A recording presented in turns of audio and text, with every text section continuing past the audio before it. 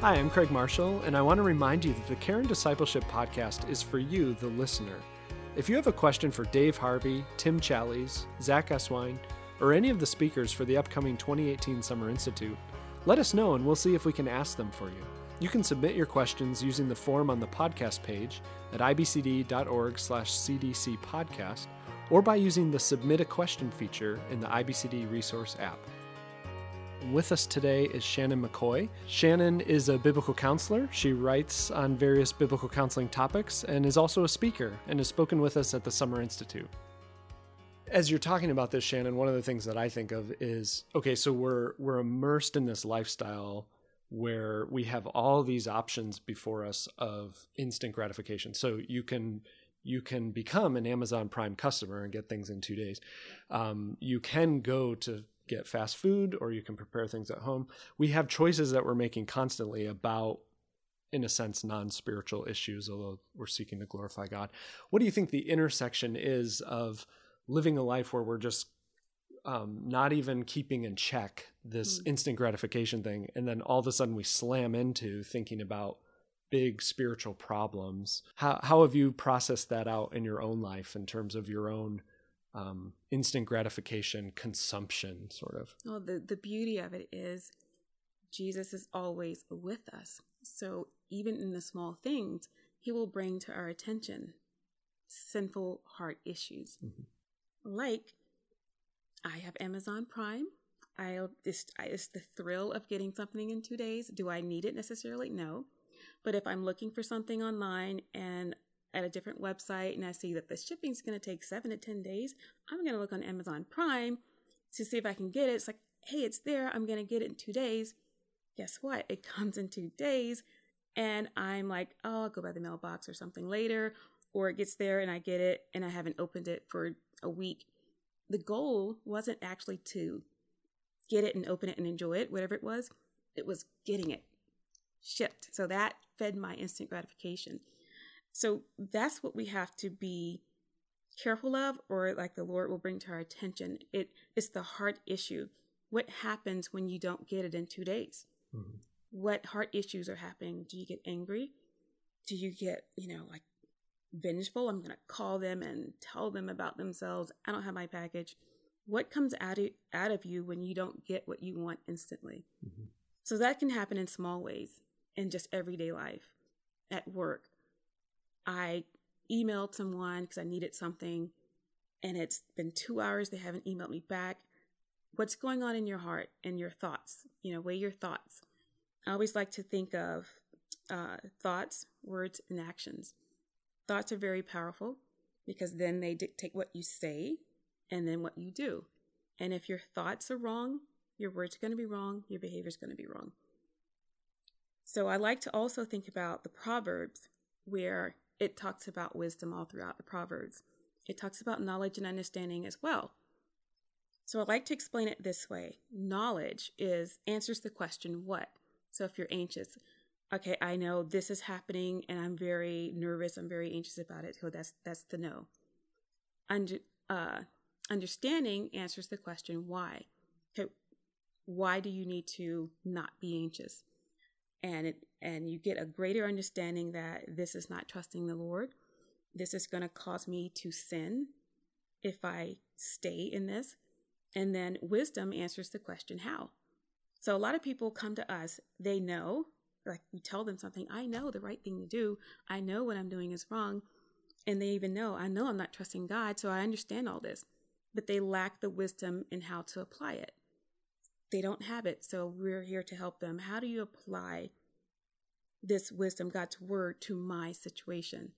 So these are the things that I do for myself. When instant gratification is an issue with me, I know it's wrong. I understand why. How do I apply this to my life? One thing I notice, and I take to my counselees, I first check my relationship with Jesus Christ.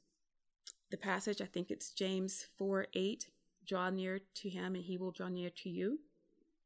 The busyness of life, instant gratification feeds this busyness of life, and we get distracted and we're not drawing closer to God. So that relationship It's not where it should be. It's not as intimate. It's not as sensitive where you need it to be so that you can get that wisdom. So that is an indication. That's, you said the cross section or something. That's for me is how I realize I'm going in the wrong direction. I need to slow down, get away from the instant gratification trap, and sit and listen, draw near to God so that he will draw near to me. And that way I will get the wisdom and learn what decision I need to make that's biblical.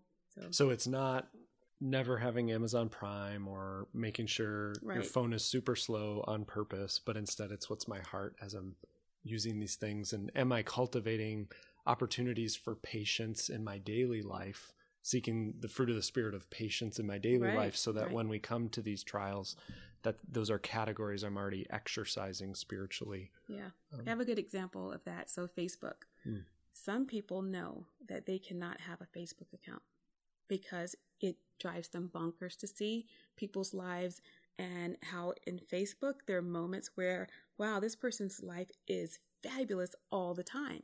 For someone who struggles with envy, jealousy, that's an indication maybe you shouldn't have an account. But others, like, that doesn't bother me. So I'm free in Christ to be a part of this. Shannon, what's it like to be a woman in the biblical counseling world? You're speaking in some settings, doing some writing, doing counseling, obviously. So tell me about that.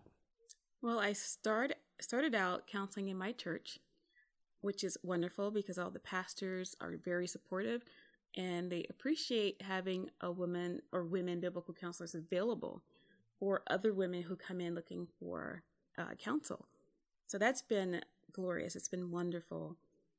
Also, I've come across several women who have run into roadblocks where they're not able to counsel in their church because the leadership doesn't see the value in having them there.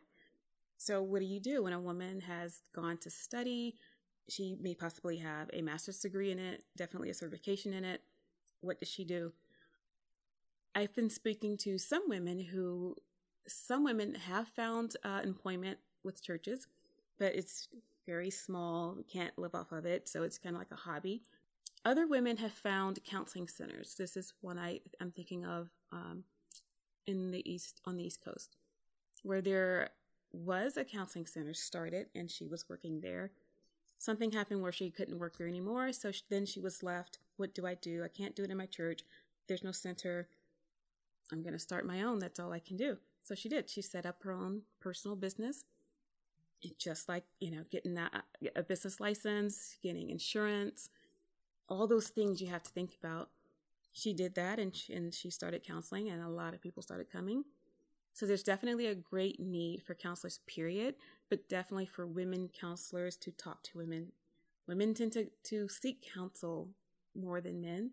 So we need more women counselors out there. And there are other women in this area who are also thinking, what do I do with this degree, with this calling? So she also started something on her own and the church supported her, gave her a spot in the church to do the counseling out of. So that's been very helpful. And here I am doing the same thing. Unfortunately, my church is far, far, far away, so I can't use my church. So now what I do is I meet them where they're comfortable. A lot of times we meet in Panera or some coffee shop or some cafe. It's a very good place if it's quiet enough. And for women, we are very comfortable talking in an atmosphere like that, tears and all. And sometimes I found a location in the library study room. So just reserving that space. It's quiet. It's closed off.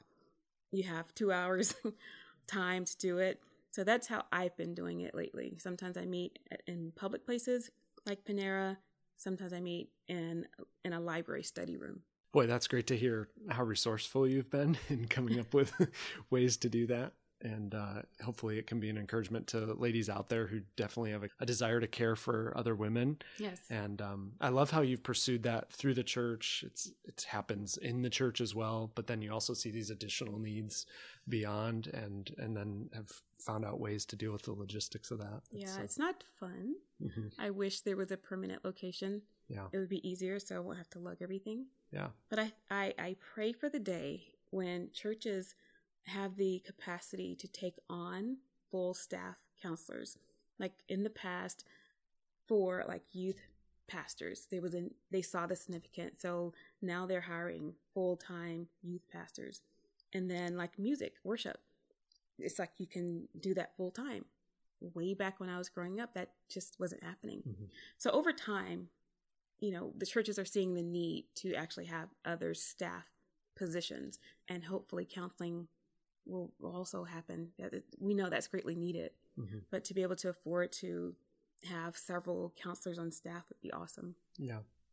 And especially as it, relates to women. And I mean, there's such an importance. 50% of the congregation is typically women, sometimes higher than that, because women tend to have even more of an interest. Well, I wasn't going to go there. I was going to say Craig? Interest in spiritual things is where I was going with that. They seem more willing to talk about these things, and sometimes more understanding of the church will be a place to find that help. And right. Sometimes it's harder to convince men of that. So there's this huge need, but it takes training to do that well, to be versed in the scripture. That takes time and investment. And so thinking through as churches, how can we make this feasible, that our women can be receiving really good help from other women who are walking through these struggles with them. Yeah. So well, I'll tell you one thing. I do appreciate IBCD's certificate program.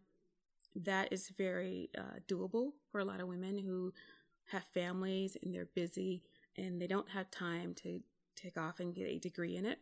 So that's something that they can do, something that they can have and can be used right away in the church, just as a mm-hmm. ministry opportunity. So that's a great thing. I hope you guys are advertising that more. Well, thanks for advertising it for us. That's great.